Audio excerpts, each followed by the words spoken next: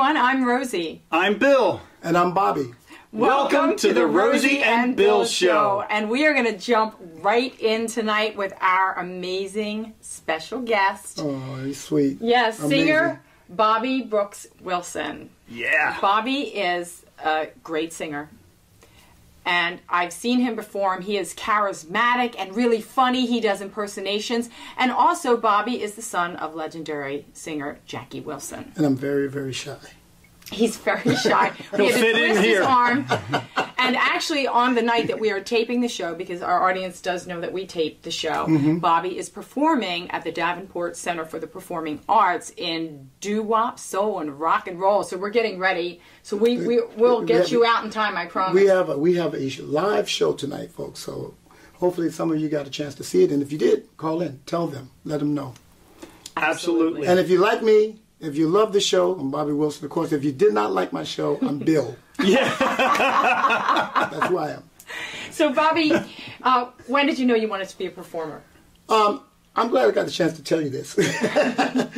Actually, I think it was when I first saw Michael Jackson.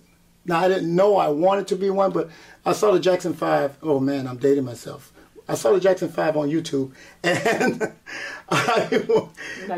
no, it was American Bandstand, and my sister called me in from outside, was playing outside, and I saw the Jacksons doing I Want You Back, and I went nuts, and I said, I can do that, and I immediately ran outside, set up 4 chairs with brooms, and I was Michael, and I made people sit and watch me do I Want You Back. So I guess it was always in me, but I really didn't think about it. I guess it's just being a kid, you know, think about those things. You were telling us about a fish fry, though, where you used to perform. You used to take the stage. Well, I didn't know I was performing. In the South, they have, you know, I was born in Westbury, Long Island, but I was raised in the South, and South Carolina. And my mom would have once a month a Friday night fish fry, which means she'd invite all her friends over, they'd listen to music, and they would fry fish. And she would always, you know, we had a basement in our house, and she'd put the kids in the basement, said nobody allowed to come upstairs while the adults have their night to themselves. But I always snuck up, and she always pointed her finger in my face and said, tonight's my show, not yours. And I'm like, what's this crazy lady talking about, my show? And then I guess as soon as the doorbell rings, you know, I go, ba-da-da-da-da. I guess I was dancing and everything, and I didn't know it. So she get everybody downstairs. So she would send me downstairs, but I still would sneak up and wind up in front of the people doing whatever it was I was doing. I don't even remember, but I remember that finger being in my face. Was your mother a singer? But only, you know, church choir, gospel. You know, she was on the gospel choir. That's all she, you know, she was a baby girl of 12 brothers. So she grew up in the South. Her father was a preacher. 5 of her brothers were preachers. So she was very strong gospel, Southern gospel woman, so, which was good. I needed it. It was good. Yeah. So what is it that you want to communicate through your art? I think I never thought about that. I just love performing. I just love what I've learned recently. I love the fact that music is healing. And I love the fact that people will come up to me after the show and say, that song you did, my husband was here, or my daughter, or my mother was here, and they passed, and that was our song. I think that's what it is. And they cry and they hug. And it's a healing thing. And so I feel like God has put me in a position where I heal. So I try to be as positive as possible, and especially, and I like to deliver a message in my performance. So I see myself as a servant to music. And as long as I'm in front of them, I try to put out a positive message. And, you know, you just touched on something that really struck me. I mean, I was familiar with your music. I was familiar with your father's music. But the one thing that really struck me, the more I saw just clips of you performing, clips of you in prior interviews, was that positivity. How do you manage to stay so positive all the time? My mom, her name was Annie Bell Davis, born and raised in Cordele, Georgia. Deep root, deep South. And basically, you know, growing up, she would, you know, I grew up in a foster home, so she would point at all of us and say, you know, you guys are special, that's why you're here. God made you special, that's why you're here. And she would say that over and over and over. And she says, no excuses, you don't lean on nobody but yourself and God. Not even me. you don't lean on. You lean on yourself and God. That's all you need. And as I got older, that's instilled in me. So now I instill that in my boys.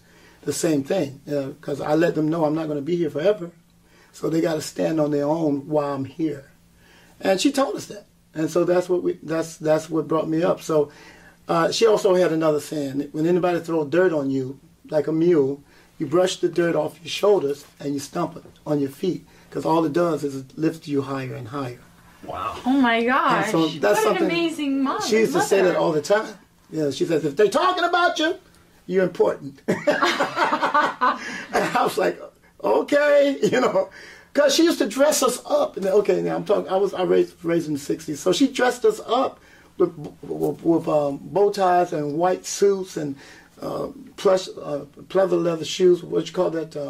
Yeah, like the patent leather shoes. Yeah, and so I go to school, and all the kids didn't have that. They were wearing the same clothes all week, and they're looking at us, me and my sisters, and picking at us and wanting to fight us because my mom, I got a part on the side of my head, nice clean hair. I mean, she had us sharp. I didn't think we were sharp, but she had us sharp. So I remember the day I said to her, I said, I don't want to wear what you put out. She goes, when you work and buy your own clothes, then you can wear it. And then I started working at 12 years old. Wow. Because she basically pushed me to work because I had to wear what she told me to wear. What did you do at 12 years old? Paper route. I had a paper route. And I bought my first pair of shoes, which were platform shoes. Bought my first pair of bare-bottom pants, jeans, because she wouldn't let us wear jeans.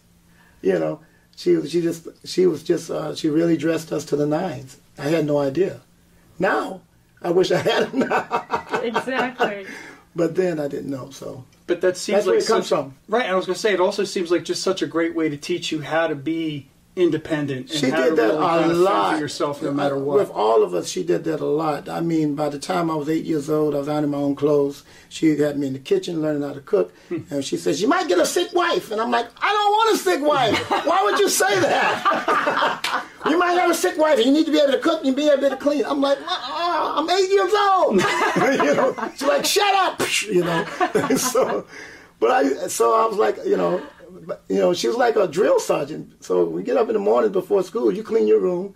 It's got to be neat. Everything's got to be put away. You got to get ready to eat your breakfast and out to school. So she was tough. She was a drill sergeant. Well, speaking of drill sergeants, right? You were in the Navy for 10 years. Yeah, that was great. I actually enjoyed the Navy. And thank you for your service, by the way, thank you. Thank you very much. I needed to escape from South Carolina. I was like, I want to see the world. So I joined the Navy. I was in school. I went to University of South Carolina, I think, for only one semester before I dropped out. I went to Midland Tech College. And my high school sweetheart at the time wanted to get married, so I figured I got to have a job. That's why I joined the Navy. And next thing I know, my son came, and life came, and so I made a decision I was going to do 30 years in the Navy. But like I said, God said, you make a plan, he laughs. And that's what happened. Because 10 years in, I passed those kidney stones and medically pushed out. Wow. Yeah, and I was sitting there like, what am I going to do the rest of my life? And started hanging out with all the Samoans and Hawaiian guys, and at the time I was a big boy. I joined the Navy at 135 and got out at 240. What? Wow. What? Wow. So they thought I was Samoan, and started letting my hair grow, and because in the Navy I used to shave my head. So, and next thing I know, Peter Hernandez, Bruno Mars' father, saw me singing in the karaoke bar with all these Hawaiians. Now, I was hanging out with people like Brother Iz and CC and Capono and the Casimir brothers. If you don't know who they are, these big, big stars, Melvin Lead, and just hanging out, and even the Filipino star, which I didn't know he was a star, Martin Navira. We had at karaoke shows, and I'm just there, Basically, when I got in the Navy, I was pretty shy, so I would just sit in the corner. And the guys just kept pushing me to sing. I was like, I don't sing. Everybody sings. Hawaiians believe everybody has a song. The spirit of aloha. So I started singing, and Peter heard me and said, hey, come and join my doo-wop group. Now, Peter's from Brooklyn, and he moved his whole doo-wop group to Hawaii I guess they've been playing in Hawaii 12 years. And at the time, he was married to Bernie, which was, he had 5 kids with Bernie and 3 girls and 2 boys. And Eric was 16 years old at the time. Eric was playing drums for the show, the Love Notes. Little Bruno was 5 years old, doing Baby Elvis in the show. His mom was doing every female singer of the 60s. Wow. His mom could sing. She was a very beautiful lady. Bernie was, and then Pete. And Pete was running the show. He had 7 thriving businesses, and the show. So I didn't know what I was walking into. He said, I thought it was for volunteer. So he said, can you be here 5 nights a week, and can you rehearse on Saturday? I'm like, yeah. Because I was still in the Navy waiting on my discharge. And the Navy moves very slow. It took a year. So for a year, 5 nights a week, 7 nights a week, I would sing for an hour. And I was happy as a lark because I was just doing backup. Do-wah, do-wah, do-wah. I loved it. And I was the only one on the group going. And they were like, can you pipe it down? I'm like, what? Am I too loud? No, whatever that is, bring it down. Bring it down. I'm like, I don't understand. What do you mean? I had no idea what the heck they were talking about. I was too happy. Right. I didn't know it, especially when they gave me my first check. In you. Yeah, and they gave me my first check, and I went, "You get paid for this?" You know. The first night, it was a Friday night. I'm leaving, and one of the guys go, "Hey, where you going?" I said, "Home." "Why you guys sitting around?" "We gotta get a check, fool." I said, "Check? Why do you need a check?" And they looked at me like, "Oh, you still in the Navy? This is our work." And I'm like, "Oh, so I'm getting the check?" It goes, "Probably." So I turned around and sat down and waited like the rest of the guys. And then Peter came out and had everybody's check and took my check and folded it in half, put it in my hand like this, and says, "I can't pay you what I pay the rest of the fellas. So you got 3 months with that, and then we'll see if you work out." So I didn't look at the check. I was like, "Cool, all right, I'll take whatever," because I'm still in the Navy. Right. I'm still drawing my Navy pension and everything. So I'm like, wow, extra money, woo! I get home, unroll the check, it's $1,000. I had never seen $1,000 my whole life. Wow. At once. So I called Peter up on the phone, and I told him this story, and he said, "I don't remember." I called Peter up, and I said, "Hey, Pete, this is Bobby. Hey, what's going on?" "Well, I need to talk about my check." "I told you, this is what you get. The rest of the fellows been with me for 14 years. You don't get what they get." Click. So I went, okay. So I kept the check in my drawer in my house for like... You didn't cash it? No, for like the first month I have every week. I'm like, woo, another one, woo, another, you know. And Peter finally came up to me and said, "Hey, come here. You're not cashing your checks?" And I'm like, "Okay. I need you to cash your checks. You're messing up my bookkeeping." Right. And I'm like, "I am?" Because, "Yeah, put them in the bank, something, but cash them. You don't need the money?" And "Oh, yeah, I need the money." And then He was like, "Who are you?" Yeah. And I put the money in the bank, and I finally, I walked around probably for 2 months with my first money clip and $100 and $1,000 Oh, in $100 bills. I just wouldn't spend it. I had to just feel good. walked around. Just walked around. That's when I said, you know what, this music thing I should check into. And I started checking out live entertaining, and I started checking out bands and other entertainers besides the Hawaiian guys I was hanging out with. And I was like, wait a minute, this is good. And then people would recognize me and say, "Hey, come on, sing with us." They would call me up. Like, "Hey, I see you. Hey, you're the guy. Look like Jackie Wilson. Come on up." And so people would invite me to sing. So I know at one point, didn't Paul Revere approach you as well? Yeah, when he you were performing one sure night? did. It was funny. This is a Legends in Concert show that was just opening up in the Royal Hawaiian Shopping Center, which was next to the Sheraton where we were. And rumor, we was all excited because they had Michael Jackson, Madonna, Prince, all these lookalikes and impersonators. And nobody went to see the show because we worked just as much as they were working. We was doing 2 shows a night every night. Wow. So Paul Revere of Paul Revere and the Raiders and Jon Stewart, the producer, they were partners in that show. They came over. They wanted to see Bruno. That's why they came over. At that time, we were doing the Michael Jackson medley. We were doing I Want Your Back and ABC medley. So we had the big afros and the whole 9 yards. And Bruno probably was probably 7 or 8 by then, getting tall. And Bruno would bust out into Billie Jean routine. So, John and them came to see him. So everybody was excited. Oh, Paul Revere of the Raiders is here. And I'm like, who's that? Because I grew up in the gospel home. Mm-hmm. And I didn't know who he was. I had no clue, And so as the show was over, I was walking out the door and Paul stops me. I mean, when I say stop, he abruptly stopped. Where you going? And I'm like, I'm going out the door. He goes, what you look like? I said, yeah, I've heard it all. What do you mean, yeah, this guy was some guy? I said, yeah. He says, can you sing like Jackie Wilson? Because I didn't hear you sing. You was doing all the background. I said, no, I'm just a background singer for the group. He goes, I want you to be my Jackie Wilson. You look oh my God, you talk like him. He went nuts. And I said, nah, I'm not impersonator, but thanks for the offer. And I walked out. It was a place called Bobby McGee's, a nightclub.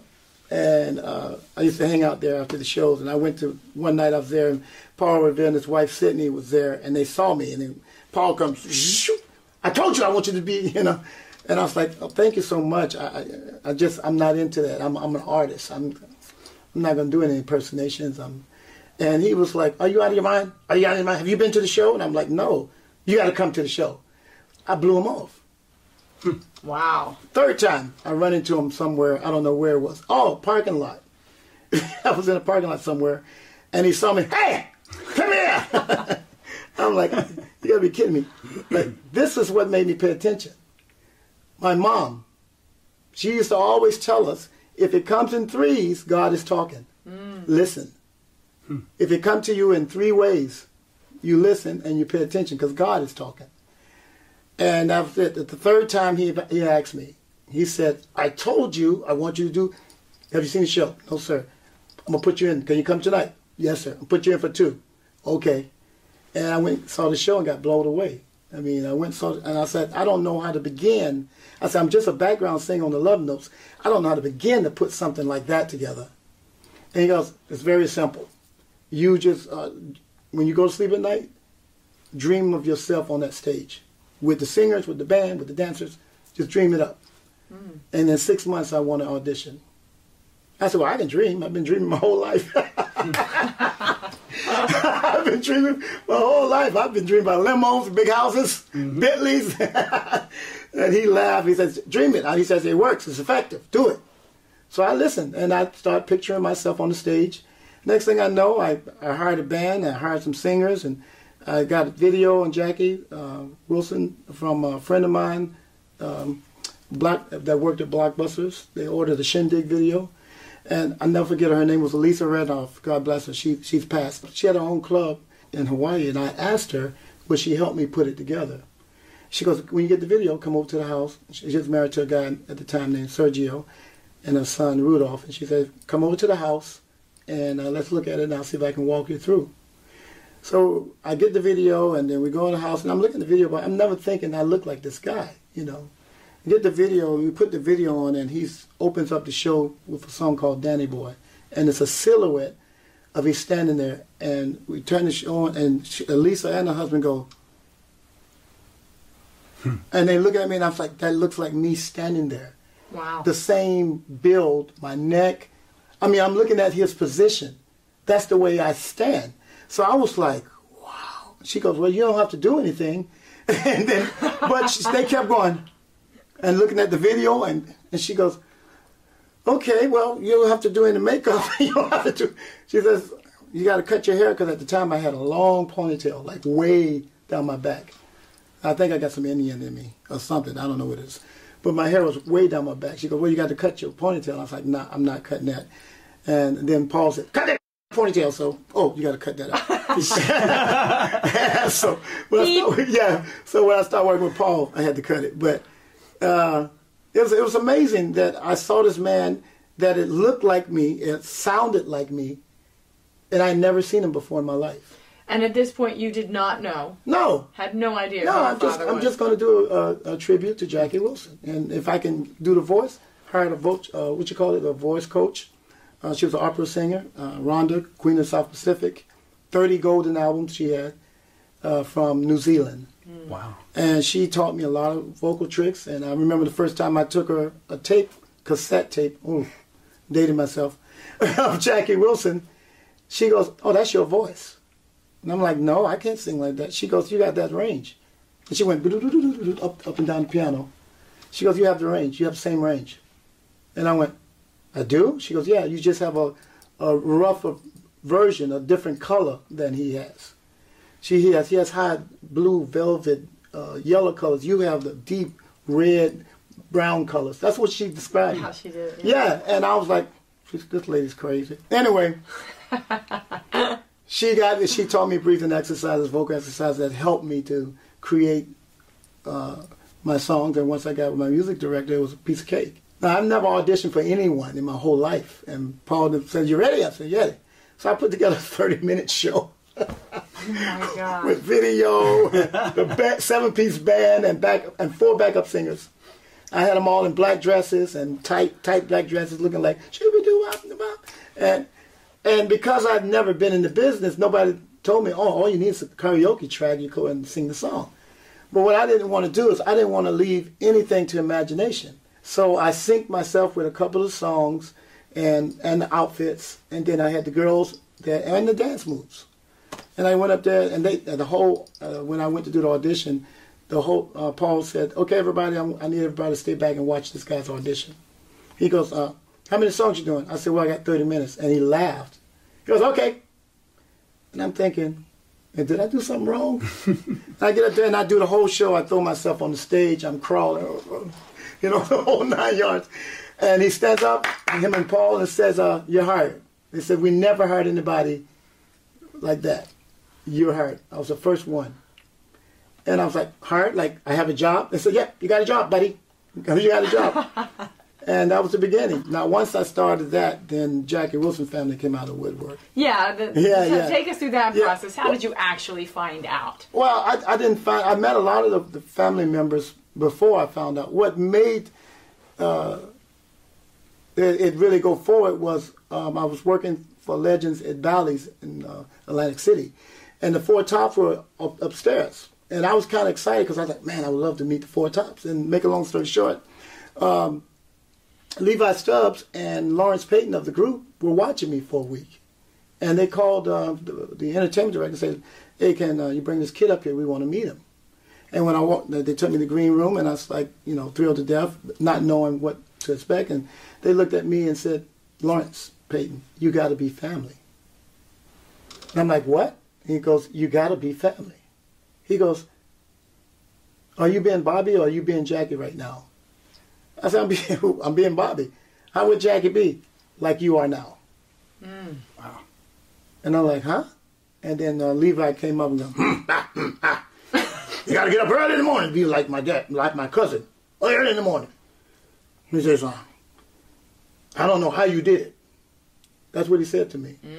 And I said, "I'm just being me." I said, "I only have one video of Jackie, and that does not describe.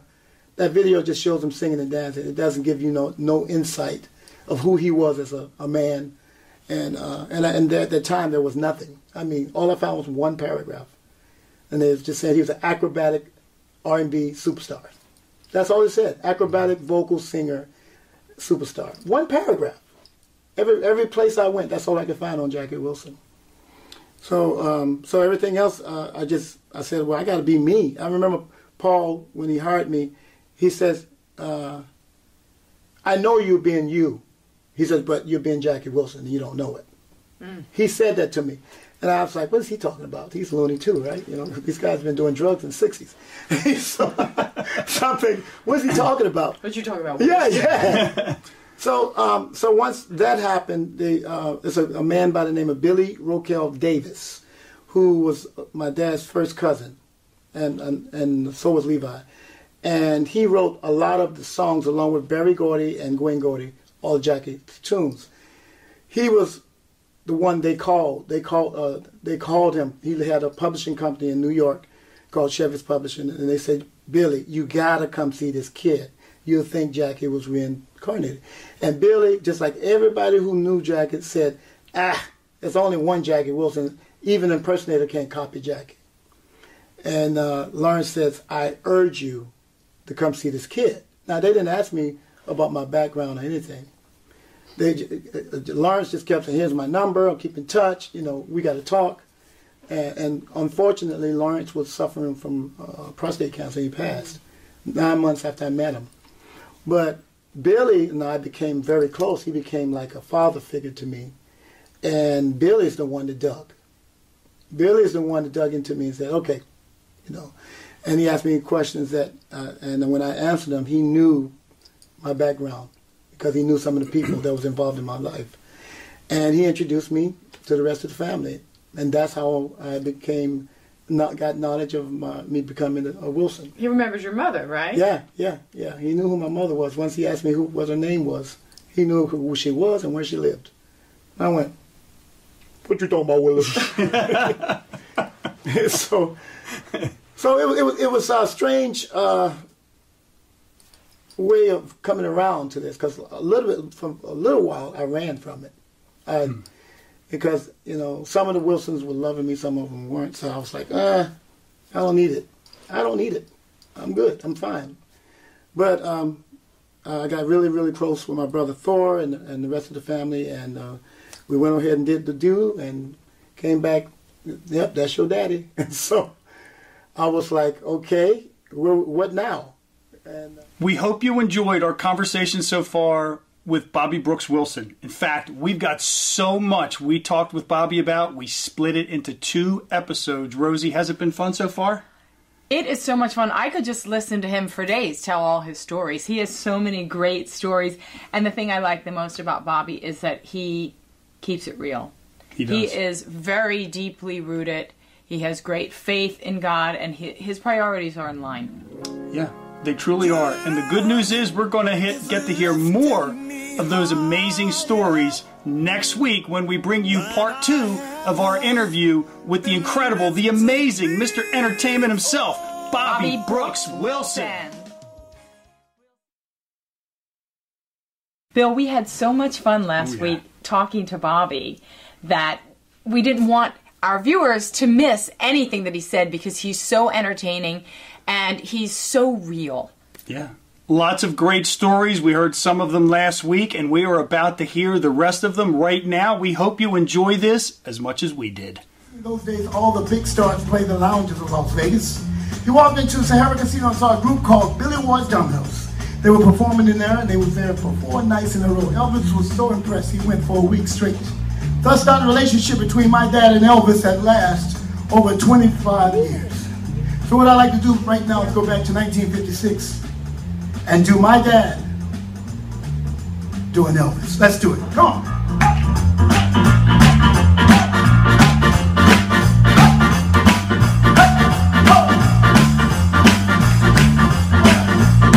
Well, bless my soul, what's wrong with me? I met you like the man on the bus at tree. My friend says I'm up and follows it back. And I'm all shook up. Well,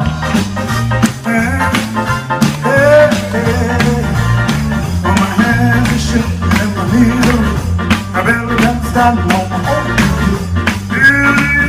How much left I got? I'm all shook up. We went ahead and did the do and came back.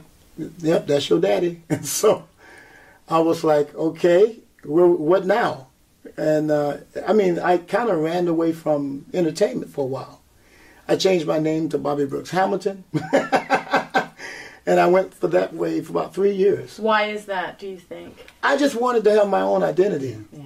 And I didn't want people going, oh, because even, I've been working in the impersonator world, so they're looking at me like, you are who? So I didn't want it. I just didn't want it. And I didn't want the negativity and whatever. And so, but, I have a strong faith and belief in God, and I felt like every time I tried to run away from Jackie Wilson, I kept getting brought back. And my mom's in my head. So a couple things happened. That was 3 times that came up during that transformation of accepting that I'm a Wilson. And when those things came up with my mom talking to my head, because she's now gone, and the way I was raised, I knew that God put me here for this. So now I stand on my dad's shoulders, keep his music going, and I do my own music. So I can identify myself. One of my disclaimers now in show business is when the people come out and they've never seen me before, and they're sitting there, you know, I said, first of all, I'm Bobby Wilson. There's never been another Jackie Wilson. I said, I'm going to do my take on my dad's songs. If you see my dad or hear my dad, great.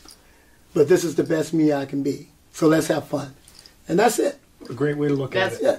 Fantastic. Yeah, so let's have fun, because I don't even go, well, you don't sound like his dad, you don't look like his dad. Because if you start trying to be your dad, then you're losing your artistic. And I never wanted to be my dad. Right. I mean, when the opportunity came up for me to play Jackie Wilson, hey, okay, I got an opportunity to do James Brown, the movie that the Rolling Stones did. I got a chance to read the lead part. And it was so funny because the part they gave me to read was the scene when James was dealing with his mom. I had the same scene because I didn't meet my mom till I was older. I grew up depending on me and God. That's who I depend on. So I tell my sons, because, I said, they got a lot of family now. I said, I don't want you guys calling everybody in the, when you get in trouble. I want you to get on your knees first. Give God a chance first. And then, if we can help, we can help. But I'm going to direct you. One thing I tell my oldest boy, he hates it. I know he hates it. But he'll call me with a problem, but he don't do it no more. He's older, and he's very wise and very smart. But when he was younger, he would call me with a problem. And I said, and he goes, Dad, blah, blah, blah. And I said, so what's the solution? He goes, what do you mean? I said, well, give me 2 solutions first before you call me. And I could tell he's like, And then I said, give me 2 solutions, call me back. Click. Does it work? It does work, but it pisses him off too. But, I notice now he always has solutions.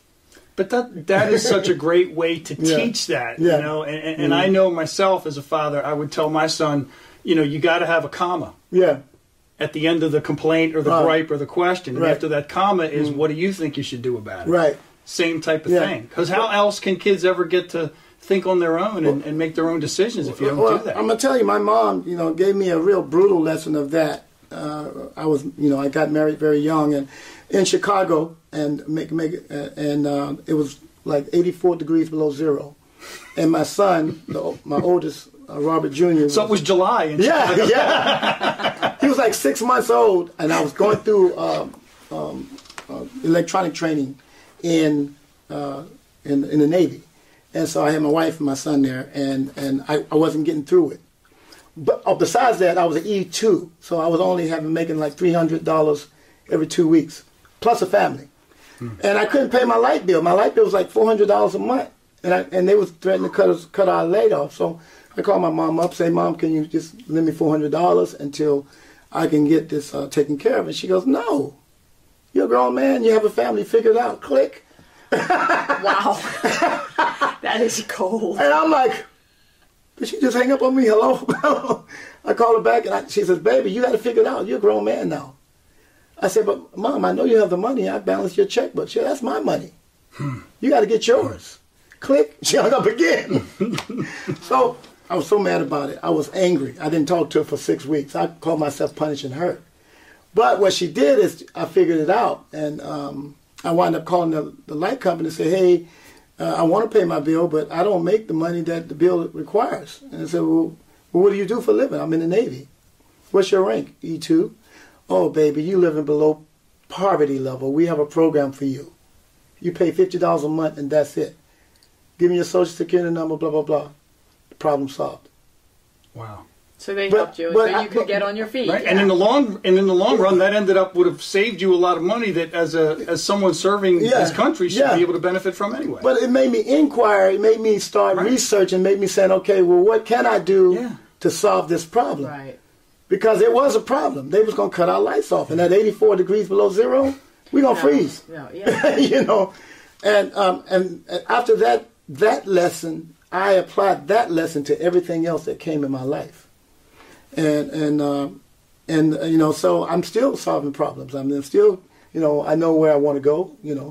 I'm not going to stop with this level of music. I'm going beyond, as far as the stars can take me. You know what, Bobby? On that note, I'd like to ask you about something that one of my favorite albums that I listen to now, one of my favorite CDs on my iTunes playlist is one called "It's About Time." Came out in 2012. And what I really liked about that was you had, your father's biggest hit on there, but there were also songs on there that were your songs. Right.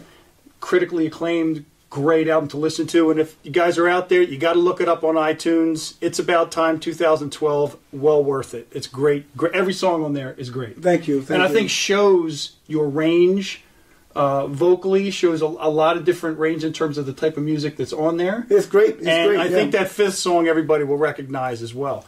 But the question I have is there anything else in the works? You were just talking about your music and where you want to take it, what you want to do. Do you have anything else on your own that might be in the works? Well, yeah, that label that I'm on is Plateau Music out of Nashville. I'm still on that label. We're working on my second CD now.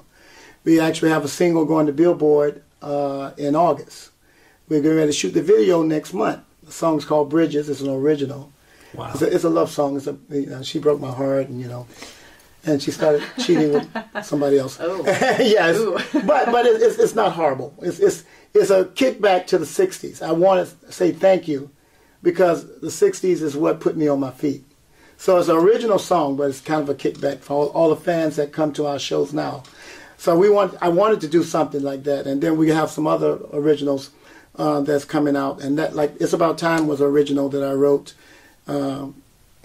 Long time ago, and I finally got to record it with Tony Manter out of Plateau Music, my producer and manager. And so I'm very excited about the second album because I really get to explore more me in the second album.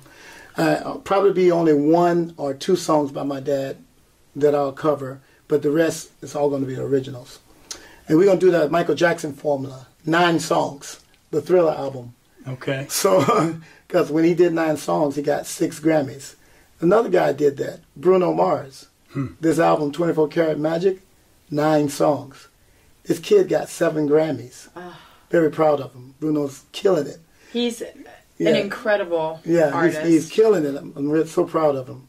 So this is my goal. Well, and you know what I think too, what struck me, I think it's safe to say that your father's music is timeless and it's transcended generations. Yes. And I got a similar sense from listening to your original songs on It's About Time. And it's sometimes these days with music, a lot of formats, a lot of stations have closed. You don't have as much opportunity in some places to listen, especially to some of the older ones. But I do appreciate the fact that there's that timeless sort of aspect, to it. It's not just going to be something that's, I listen to it once and be done with it. Well, Billy Davis, the gentleman I told you about earlier, he became my mentor. So when I started writing because of him, and when that particular song came to me, it came to me in my sleep. The whole song, all the lyrics. I heard a choir singing it, and I wrote it out and sung it on my guitar and called Billy up, said, I got a song I'm sending to you. And when I sent it to him, he says, this is perfectly written. Who helped you? And I said, I got it in my sleep. He goes, perfect. And he published it. And so that was the beginning for me. So I got a whole bunch of songs now, and some good, some not so good. But, you got to keep writing. Barry Gordy did have a great tip in his book, To Be Loved. Keep writing every day. Write something every day. That's true. That's a quote from Barry Gordy. And when I met Barry, I told him, I said, I follow your quote. He goes, what quote? Write something every day. He went, oh. I said, because if you don't practice, you lose it. It's like a muscle; it'll atrophy if you got the creative juices. Once you get the flowing, and then once you start writing that 5 more can come into your head. Yeah, I got a lot of songs. Now I remember you talking about a very funny story concerning Little Richard. Now you did you did some Little Richard impersonations, correct? Yeah, I did multiple because working with legends. After a while, Paul Revere came to me and said, listen, we got to change the acts, and we can't fly anybody in, so what else you do? I'm like, huh? I'm like, what else I do? Yeah, can't you do Stevie Wonder? I'm like, no, Stevie Wonder is hard to do. He goes, Jackie Wilson's hard to do. Give me a Stevie Wonder. And he walked away. And I said, is he serious? And they go, oh, yeah. because he went around and asked everybody if they had a second act. So I put together Stevie Wonder, and next thing I know, the next 3 years, I'm doing strictly Stevie Wonder. Then later on, my good friend Gary Moore out of Hawaii, he does Little Richard, but a gig came up that he did not want to do. It was in Australia. And he calls me up and said, hey man, I got a Little Richard gig in Australia, you should do it. I'm like, what are you talking about? I don't do Little Richard. He goes, you can do it. I'm like, you crazy. I said, that's your gig. He goes, no man, I'm not going to do it. So I told him to call you. And sure enough, the promoter called me. And he said, I hear you can do a good Little Richard. I said, well, I do good at everything I do. I had never done Little Richard. Confidence. Yeah, I'd never done Little Richard, and I did, and I put it together and went out to Australia and worked it out. And then next thing I knew, another gig on his heels came in Minnesota at the Mystic Lake Casino, and Little Richard saw me, and I was scared to death because he walked into the room, and I'm full on, hey everybody, woo, shout out baby! I'm doing the whole 9 yards, playing the song. Lucille, the whole thing. He's in there, and he's sitting there like this. and I got we have a whole production. We got dancers, we got the piano, we got the whole 9 yards. 45-minute show. And Little Richard comes, and him and his, I don't know if it was bodyguard or who the guy was, they stood there in the back and watched the whole show. And I'm like, oh God, Little Richard is here. And then after the show, the entertainment director, Richard wants to meet you. I'm great. I'm taking. So he's like, get cleaned up. I'll take you up to his room. Takes me up to the suite, and Little Richard looks at me. We walk in. Little Richard goes, how much they pay you to be me? And I'm like, and I'm looking at the entertainment director like, say something. He goes, okay, you guys got it. He walks out. And Little Richard's in there cooking for his band. He's in this huge suite. He's cooking fried chicken, potato salad. I mean, he's cooking for the band. And I'm like, it's an honor to do you, Mr. Richard. You're the king of rock and roll. That's right, baby. That's who I am. You ought to be doing your daddy. That's who you should be doing. I know who you are. And I went, well, they don't want my daddy right now. That's what I said. I said, I do him, but they don't want him right now. He goes, are you hungry? I said, sure. He goes, I said, but I'm fine. I've eaten. Oh, you don't want none of my chicken? I said, yes, sir. I have a piece of chicken. And he was nice to me. He was nice. But at first, he scared the crap out of me. That's so cute. How much they pay you? I was like, nothing. Hardly nothing. Which was true. So, those mannerisms, I mean, you got him down. It had to be almost scary because he's seeing himself with what you're doing. Well, what was funny was I realized I did a play, the Jackie Wilson play. It was a play, a guy named Norbert called me up when I was living in Hawaii. Same year I wrote that song, It's About Time. He said, hey, I think you should play Jackie Wilson in my play. I'm going to fly you out and do this and send the contract. I was excited. I went out, and guess what I learned? I love acting. Because I get in there and I learn my lines, and then they gave me room to improvise, and I started improvisation without knowing what the word was. Because some of the lines that they gave me didn't make sense. And I said, Norbert, can I talk to you about this? And he goes, what? I said, this don't make sense. If I'm going to say this seems opposite of blah, blah, blah. Well, what do you want to say? And I said, this. He goes, just go with it. That was nice. Yeah, and I couldn't believe it. The audience was following me. And I would say a line and look at the audience like, this roar. I fell in love with it. I was like, I fell in love with it. You know what I mean? You're a hand. I know. When I hear this, I'll do these faces, and there's one scene, Sam Cooke dies. I find out Sam Cooke is killed. And I'm hurting, and I can see the audience hurting with me. I loved it. I was like, I like this, and so I really got hooked. So it's the acting. So to play Little Richard or Rick James or Elvis or whoever, it's the acting that I like, and more than the singing. The singing I have to figure out how to do it, but the acting is what I love doing. And so that's why the characters come easy for me. I had a psychologist said to me, she was sitting in the audience on one of the cruise ship shows, and she came to me and said, I'm a psychologist. Oh, that's good. She goes, I want to read you and study you because you went to Ray Charles, the Little Richard, the Johnny Mathis, the Nat King Cole, and every one of those people you were. And I said, thank you. She goes, I really want to study you. I said, what are you saying, I'm crazy? But that's the acting, like you were saying. It's that's the acting coming through. Yeah, and I didn't know I loved to act. I love it. Yes, I did another play, a gospel play, which I won't do it ever again. But they had me play a character called Strife, which is the devil. Ooh. I really dove into that character, and it was a major principal role. And my wife at the time thought I was evil. Because on the stage, I was in that character. Off the stage, I'm back to me. Well, that's the key, though. Yeah. That's really important that you're able to separate it. But when I read about other actors, they can't. Like I read about... It's a different methodology. Yeah. I read, what's his name? The great black actor, Denzel. Mm-hmm. He said he has to take off 2 or 3 months to get out of the character that he built in. Also, Halle Berry, same thing.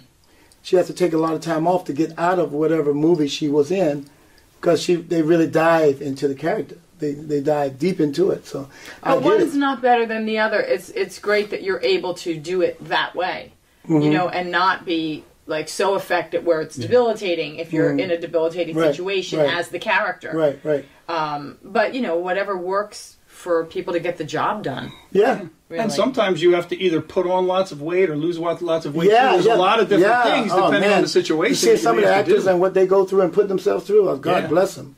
Once you get the bug, you'd be surprised. Yeah, but I had the bug when I was doing that stage play, trust me. And then when I did the second one, oh man, yes, I'm an actor. Well, speaking of fun, we had a couple of real quick questions we wanted to ask you, a little bit less serious, if you will. Okay. First one is, I can't help but think that over the years, you've probably been given been asked to sign some pretty unique things. Fans can be pretty passionate about what they want to have autographed. Oh, boy. What are some of the more unusual... So, how about I rephrase the question? Have you been asked to sign some unusual or unique things or places in your day? Absolutely. Next question. Okay. We understand, I heard a rumor that your favorite female trio might be a band called Trey Bella. Is that true? I have to do a disclaimer on that. Yes. Okay. All right. And the last... Have you seen these cats? Yes. Wow. The audience might not know who Trey Bella is. Well, you're going to. In fact, I'll let you in on a little secret. Big secret. Yeah. We've got a member of that incredible female trio right here. There she is. And that is actually where Bobby and I met. On the cruise ship. We were singing on a world cruise ship with Holland America. Right. Anyway, we both said hello very politely. And then at dinner... he walks by again, and this time I'm having dinner with one of my bandmates. And so we finally, I think I said hi, and you said hi, and then I said, are you a performer? And he's like, yes. I'm like, we are too. And so that was it. Yeah. He sat down, and all of us talked all night. We talked all night, and then before the cruise was over, we performed together. Yes. Yeah, yes. We did a dance set. It was great. Bobby is always so popular whenever he does a show, and everyone on board loved him. I pay people. The captain and the captain's wife, and anyway, so they asked Bobby, instead of doing, each act would do 2 shows. Right. So instead of Bobby's second show being just like a performance where he's on stage and the audience is watching, they wanted it to be a dance party. Yeah. Because of his style of music. It's really fun. People want to get up. So it turned into this big party where people were dancing on stage with Bobby in the audience. Crazy. They moved all the tables, and Bobby said, why doesn't Trey Bella come and do a song, and then you can sing backup for me on a few songs. So we sang, they wanted to. And of course, I didn't we're want like, to insult them. yes. They were headliners as well. So I said, if you want to, you don't have to. And they go, oh, we're going to sing.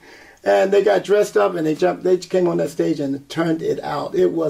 I said, we need to stay together forever, And I wanted to do I want to do 1 million shows with these girls. I mean, they're very, very, very talented. They all have their own unique style. They're beautiful, so all the old ladies hated them, and so they couldn't look at them. They couldn't look at the husbands. It was hilarious because these old ladies, you know, they're from New York, Jersey, and that. Oh, who are these? What are they doing? You know, it's hilarious, and the old men like, It's not true. It's funny. Not true. But they did a fabulous show, and then we worked together, and that was fabulous. And so I've been ever since been trying to get us to do some shows together because I think it's a great combination. We will. Is it? For sure. Baby, let's cruise. Sing it, Smokey. Yeah. Well, I'll tell you what. When that show happens, I think we'll be covering that right here on the Rosie and Bill show. That's going to be a lot of fun. You guys will be a lot of fun. That'll be fun. That'll be awesome. You know, there's so many more questions we want to ask you, but you actually have to go. Oh yeah, I gotta go. Got a show to do. So we want to just thank Bobby Brooks Wilson for sharing his life, his stories, and his talent. Oh, thank you guys for having me. And it is such a pleasure to have you here. Oh, you're such a beautiful soul. So are you, and so are you, Bill. And thank you very much. And we're going to be right behind you because we are going to be at the show. Oh, no. Looking forward to being at the show. But before you go, one last question. What's that? Who's your favorite host of the Rosie and Bill show? My favorite host of the Rosie and Bill show? That's an easy one, Bill. Yeah. Out. Yeah. And on that note, as usual, make a difference for someone every day and make every day a great day. Go Packers. Be kind to yourself. Go Birds. We'll see you next week. That's hilarious. Anyway, they wrote this song and a couple other ones. One of the songs was Dogging Around, but this particular song was a dance song. So let's get ready to dance. Are you ready?